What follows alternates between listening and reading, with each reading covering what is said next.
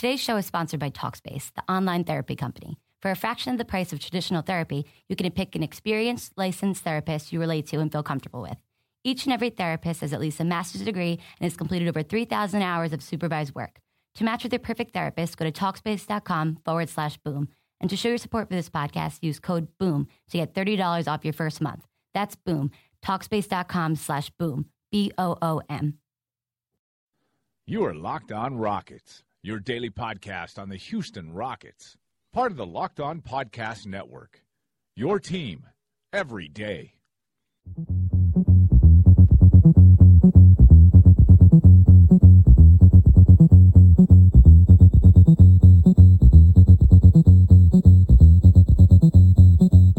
Welcome in, everyone, to a new episode of Locked On Rockets, your home for daily podcast coverage of the Houston Rockets. I'm your host, Ben Dubose. In today's episode, the day after the big 137-125 win over the Thunder, I'm joined by Eric Spyropoulus. He's been a guest on this show plenty of times before. Good friend, writer for 16 Wins, a Ring, Hoops Habit. Does a great job covering the Rockets and the NBA as a whole. Eric, what's going on, man? Doing pretty well myself, Ben. How are you? Doing well. I think everybody in the Rockets community is doing pretty well after yesterday, and especially after getting the news just a couple hours ago that James Harden is at practice. There's no other shoe dropping. The wrist seems, I don't know if fine is fair to say, but certainly something that he can play through. We'll get to kind of the rest argument and what the Rockets should do there in a few minutes, but I want to start off reflecting on what we learned yesterday, because Eric, I think I've talked to you in the aftermath of a couple of those tough games against Oklahoma City. I know they were 2-1 going into yesterday, but all three of those games were like pulling teeth in the fourth quarter in terms of the Rockets generating offense. And yesterday, boy, you score 137 points, 79 in the first half. I don't know if it was just the presence of Lou Williams or what it was, but the matchup problems that were there the first three games between Houston and Oklahoma City did not seem to be there yesterday at all. So I'm curious your take. Was it just the fact that the Rockets were a little bit lucky in hitting shots, or is there something fundamentally different they did to make that game take on a very different tone than the first three? Yeah, it certainly was quite the entertaining game, especially for Rockets fans. In terms of the matchup problems that many people saw in the first couple games of Oklahoma City, I would argue that there still were some problems that could hurt the Rockets in the playoffs. For example, the Thunder had 16 offensive rebounds compared to the Rockets just having 2. Enes Kanter really, he only finished with 4 rebounds. 3 of them were offensive rebounds. He had 23 points, and he was really great off the bench for the Thunder, and he really took advantage. There was really no one on the Rockets who could effectively stop Kanter in the post. So I think that kind of that front court dynamic could hurt the Rockets in a couple of games in a series. But then again, when the Rockets, we've seen them be able to shoot this well. Maybe not, 51% from 3. But when Lou Williams has games like this, and he can put together a couple of these kind of games in the playoffs, that is huge for the Rockets. Because Eric Gordon was inserted to the starting lineup, and he was great, 24 points. Of course, James Harden was great passing the ball with 12 assists. Ariza was hot from beyond the arc, which is something you don't always get from Trevor. So, in terms of the shooting might have been kind of an anomaly. Not going to always expect the Rockets shoot 63% from the floor and 51% from downtown. But their floor spacing, their ability to hit shots, their ability to spread the floor on offense can really create problems for the Thunder. Taj Gibson only played 17 minutes. That could be in part because he can't chase the guys around the perimeter, and this is without Ryan Anderson. So I would argue that, while the Thunder could still take advantage of the boards as they did yesterday, it really didn't mean anything because the Rockets came out and were hot beyond dark, which is something they're certainly capable of doing for a couple of weeks or two, and which would equal a series in the playoffs. Yeah, obviously Lou Williams was the leading scorer with 31 points, which is ridiculous, 11 of 15, 7 of 8 from behind the arc. But I think one of the underrated storylines of this, James Harden was, by his standards, pretty inefficient against the Thunder earlier this year. You look at those earlier matchups, he had a 4 of 16, a 6 of 23 in December. Even the game in January that they won, I believe he was, looking up now, 6 of 16. Whereas yesterday, he's 8 of 15, shooting better than 50% from the field. A theory that I threw out on Twitter and also on my post-game show yesterday was that maybe the presence of another playmaker like Lou Williams and maybe Eric Gordon playing fully healthy as he seems to be these days that might mean a lot for James. Whereas, the early matchups between these two teams, the Thunder, they're very long. They can hedge on James because while the Rockets have a lot of shooters, a lot of guys who can put the ball in the hole, they don't really have that many playmakers. But when you have Lou Williams and to a lesser extent Eric Gordon creating the way they did yesterday, does that also make the game easier for James Harden? Yeah, it definitely does. James Harden looked extremely comfortable yesterday, dictating the offense. I don't remember who I saw on Twitter said that, James Harden could have scored 40 yesterday, basically. He was 8 of 15 from the field, shooting pretty efficiently. But he realized that everyone else around him, like Ariza, Williams, and Gordon, were all hot from beyond the arc. So we decided, let's pass the ball, let them take over. And this is where the trade for Lou Williams is so crucial because before, in the past 3 matchups, the Rockets had Corey Brewer in that spot. You plug Corey Brewer into the corner and you're lucky if he hits one corner 3 every 5 games. But Lou Williams yesterday in the corner was explosive. And then Lou Williams can run the pick and roll, whether that be with Nene or Clint Capella or even Harrell if he gets minutes. So that's why the trade for Lou Williams is so crucial in games like this because now the Rockets can nonstop just flood the Thunder with threes, spread them out nonstop and don't have to rely on Corey Brewer, terrible spacing option in the corner when they have Lou Williams and Eric Gordon playing together. Other thing that stood out to me, of course, was Trevor Ariza, 9 of 11, one of his best shooting games in a while. And, well, thankfully, over about the past 3 weeks, it's been a little under the radar, but his three-point shot is perked up again.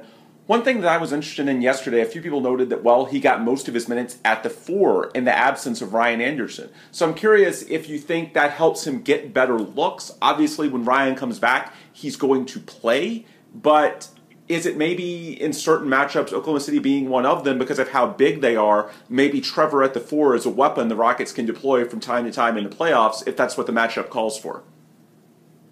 Yeah, I would definitely love to see some of Trevor Ariza at the 4 in the playoffs. Especially, there are some games where Ryan Anderson is cold from beyond the arc, and when he's cold from beyond the arc, he's basically useless on the floor. He's not going to give you as much of anything on the defensive end. Doesn't really take the ball inside the perimeter on the offensive end. So putting Ariza at the 4, he's more likely to get better open three-point shots, and he's certainly capable defensively to guard opposing forwards, or they want to put James Harden on opposing forwards, which they did often yesterday, because Harden has shown a great ability to defend power forwards at a really competent rate, and then you can move Ariza to guard a great wing player. If it's the Warriors, you can guard Kevin Durant or Klay Thompson or someone like that. And then on the offensive end, Ariza can certainly exploit opposing forwards, which is probably a big reason why Todd Gibson only played 17 minutes. He really didn't want to chase Trevor Ariza around on the perimeter. So I think that seeing a lot of Trevor Ariza in the playoffs would be a great thing for the Rockets. We touched earlier on the matchups, and you posted a couple of good points on where the Thunder could still give the Rockets some problems. I'm of the opinion, if I could choose, I would still say Memphis is my preferred because I don't think they have the firepower. Now, unfortunately, Memphis is already a couple of games back, and they have a tough closing schedule, so while it's not impossible, the odds are low, I think, that Memphis gets to the 6 to play Houston. I think it's going to be, the Thunder or the Clippers, Thunder being the best chance. Those are the most likely, and then there's an outside shot of Utah, but I think we all kind of have Utah last on our list of teams you'd rather play. To me, there's still a big gap between the Grizzlies and the Thunder and then the Clippers and the Jazz. I think I'd still prefer playing the Grizzlies the most, but after that, especially after seeing that game yesterday, I'm a little more comfortable playing the Thunder. Whereas those last two teams, the Jazz make me nervous just because of the matchup. We've seen the fits they give the Rockets with their defense and their length. And then the Clippers, I know the Rockets have had success against them, but you have 3 all-star caliber players.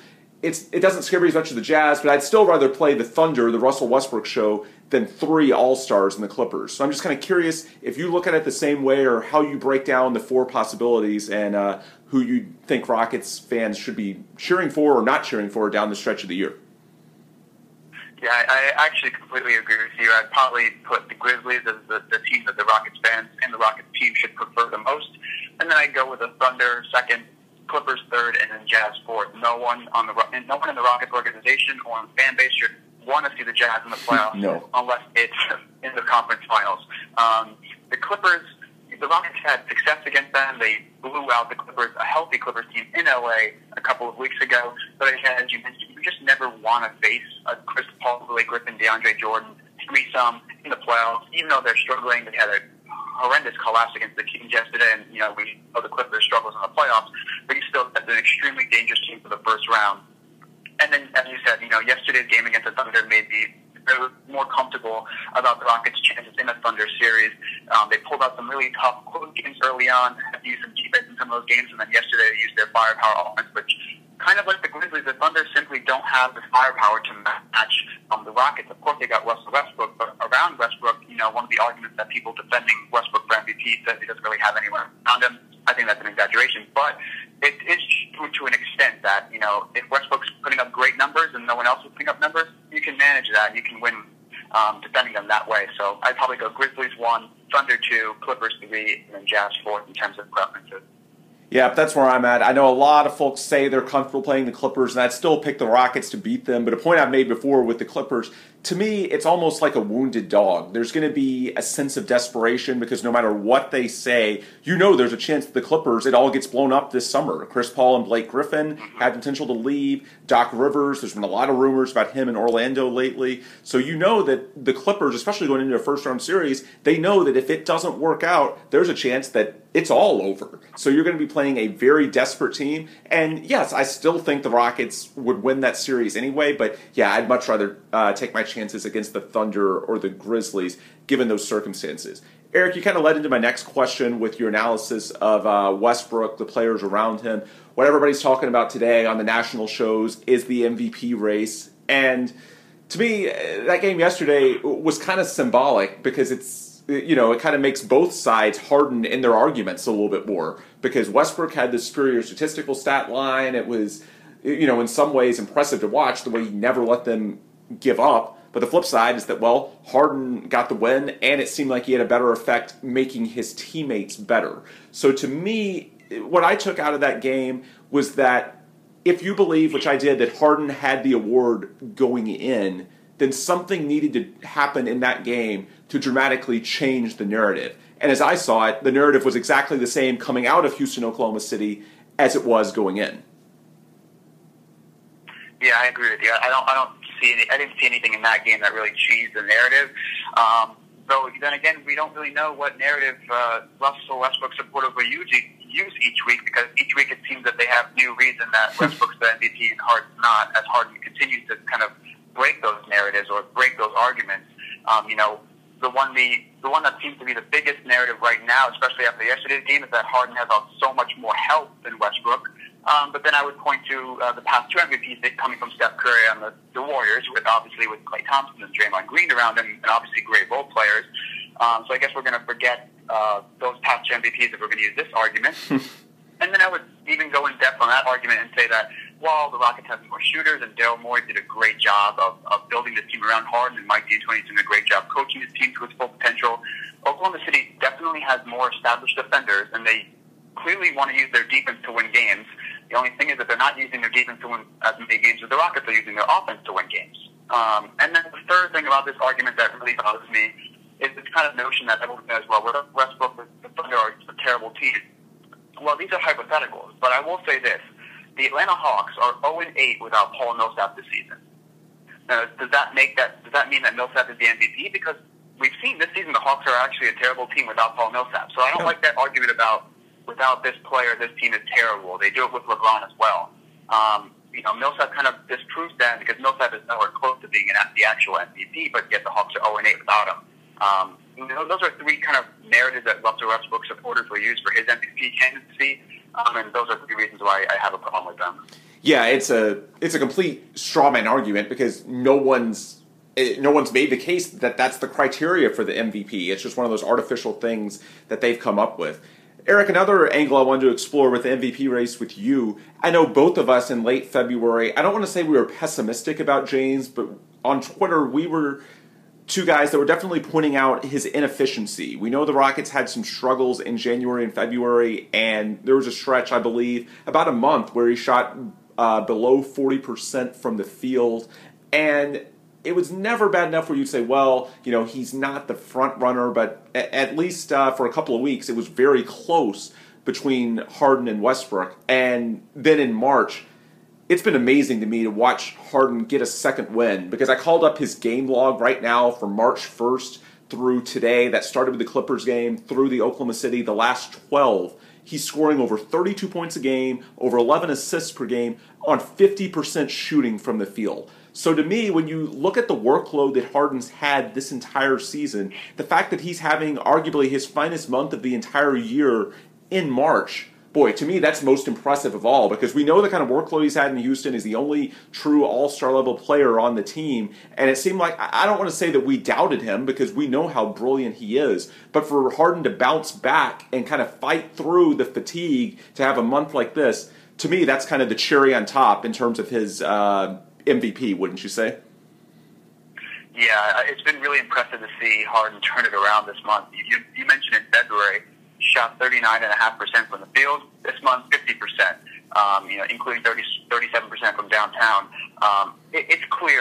He's made it known publicly that he believes he is the MVP, and this month is kind of highlighting and showing that he really wants that MVP award. So he's going to go out there and ball and get the Rockets back on their winning ways after a couple tough stretches here and there in February and January. The Rockets are back to winning 7-3 in their last 10 4-game winning streak. This week, if he can have a couple of big performances this week, 2 games against the Warriors, 1 against the Trailblazers, all of them on national TV. If he can have big performances in most of those games, and the Rockets can pull out maybe 2 wins, excuse me, that would be a huge thing for Harden's candidacy. Yeah, and of course the other thing going on with Harden now is the wrist. We heard from Mike D'Antoni after yesterday's game that it happened on that brutal fall he took in Denver. I was amazed that he stayed in after that. But we know Harden has a very good ability to mask pain, and Mike said he almost sat out against New Orleans. Initially after the game yesterday, my thought was that he would sit out this week, but with the 2 kind of spotlight games against the Warriors, that's a matchup where James wants to play.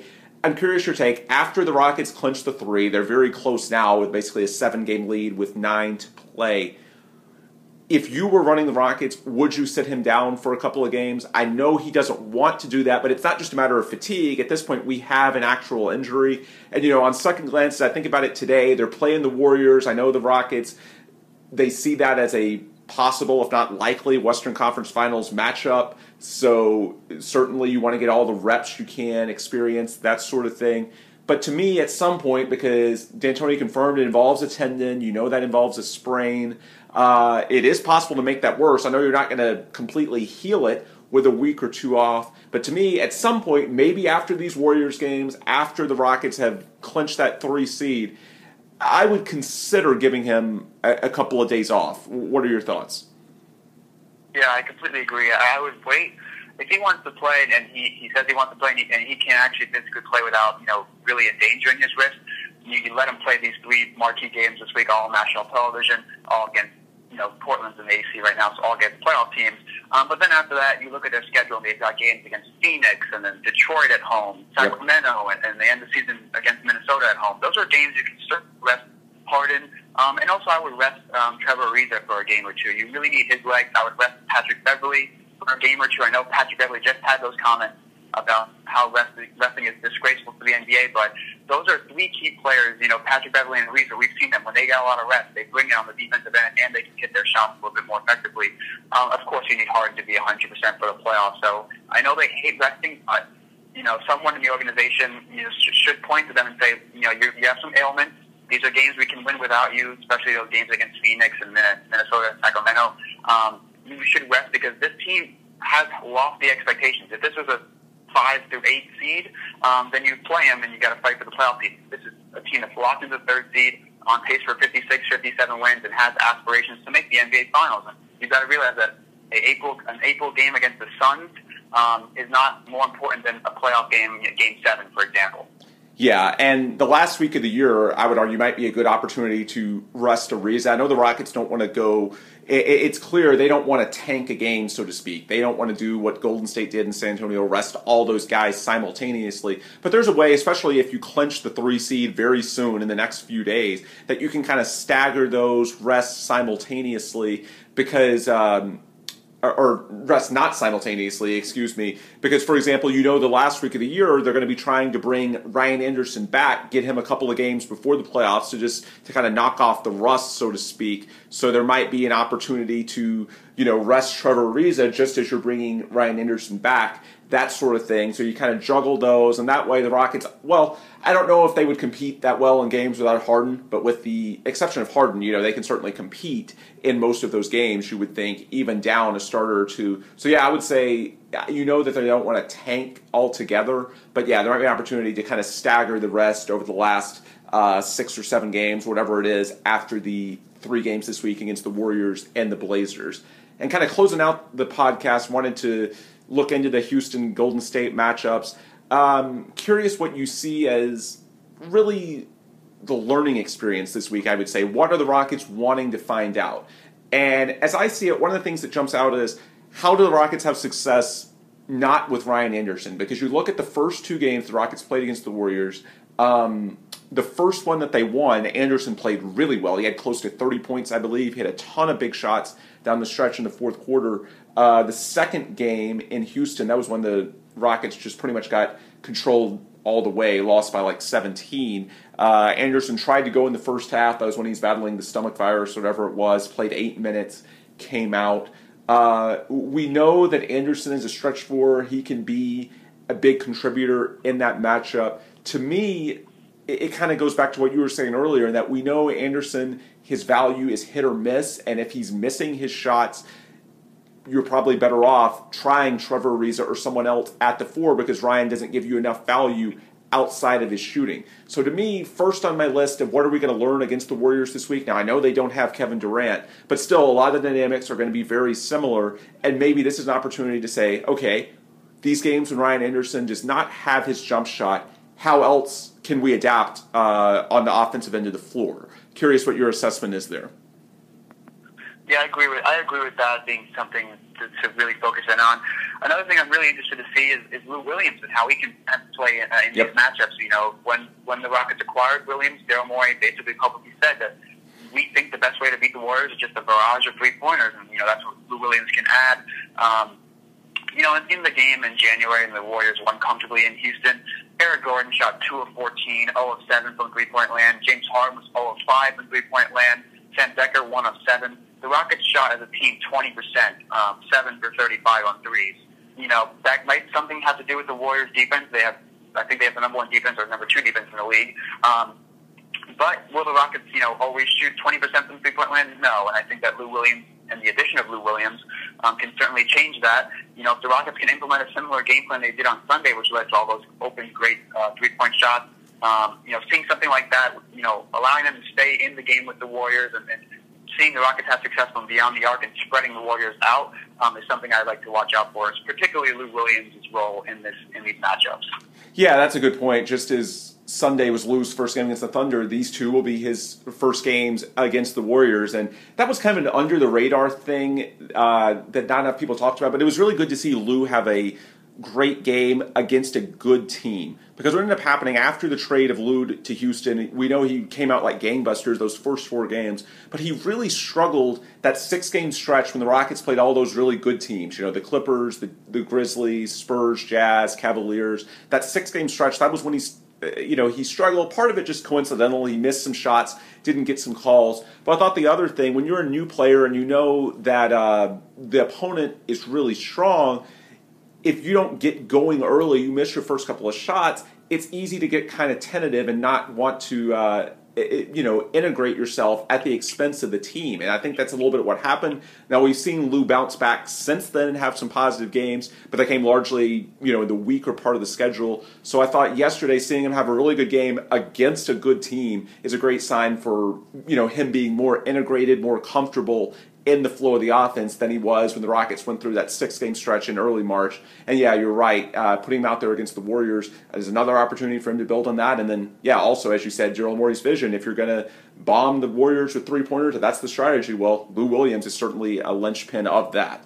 Eric, thank you so much for the time. Before you go, toss out your Twitter handle, your podcast, your website, basically any self-promotion you want to throw out to where our listeners here at Locked On Rockets can find your work. You can find me on Twitter at Eric Spyropoulus. I host my own NBA podcast, the 94 Feet Report. You can find it on iTunes or wherever you listen to podcasts. And then, of course, you can find my Rockets writing for Hoops Habit, and then my NBA writing in general for 16 Wins a Ring. Excellent. Well, Eric, thank you so much for the time, and I'll be chatting with you again as we get closer to the playoffs, all right? Sounds good. Thanks for having me, Dan. Sure thing. That's Eric Spyropoulus, NBA writer for 16 Wins a Ring, Rockets writer for Hoops Habit, also hosts the 94 Feet podcast. Eric's a great resource, level-headed for all sorts of NBA analysis. But yeah, I enjoyed having him on, and he made me think a little bit more too. I wasn't thinking of the Warriors matchups through the prism of Lou Williams, but that's going to be a very fascinating thing to see this week because Lou's the poster child for what they're trying to do. The Rockets know they can't really compete with them that well on the defensive end, so it's essentially increase the variance of your offense, give yourself the upside potential to go out and score 137 points like they did on Sunday against the Thunder, and well, we'll get a good chance to see how it lines up against the Warriors. They won't have Kevin Durant, so it's not going to be a true litmus test, but certainly the Warriors are still playing some really good ball over the past couple of weeks, so it's going to be a big test for the Rockets, and, well, that's why James Harden is out there. I know I predicted yesterday that he would sit out, but, well, that's, the rational guy in me. That's me thinking, okay, what would I do big picture? The Rockets' competitive sports, it's not always about being rational. It's about that competitive streak, and that's what makes them special. And that's the Rockets in particular, DNA in that locker room. For better or for worse, they don't rest. We've seen Beverly, Ariza, Harden, them call it out all year. It's just not in their DNA. It's not what they do. So yeah, 2 games over the next 4 days against the Warriors, the talk of the NBA. Of course, James Harden wants to be out there. Is it in the long-term best interest of his wrist? I don't know, but it does seem to be in the best interest of him and the team as competitors, and it's not really fair for any of us to question that because, well, that competitive instinct is a big part of what's gotten them where they are today, which is 51-22 and firm command of a top 3 seed in the West, even when, well, the consensus expectation going into the year was for them to be in the low 40s and compete for the 8th seed. So, yeah, that competitive streak is what's kept them on edge all year long. So I don't think it's fair for any of us to really second guess that at this point. It's who they are. Let's see what happens over the next few days. And the good news is that even after those 3 games, there's still an opportunity to get in some rest over the last couple of weeks of the season in April, if that's what James needs to get his wrist a little bit better.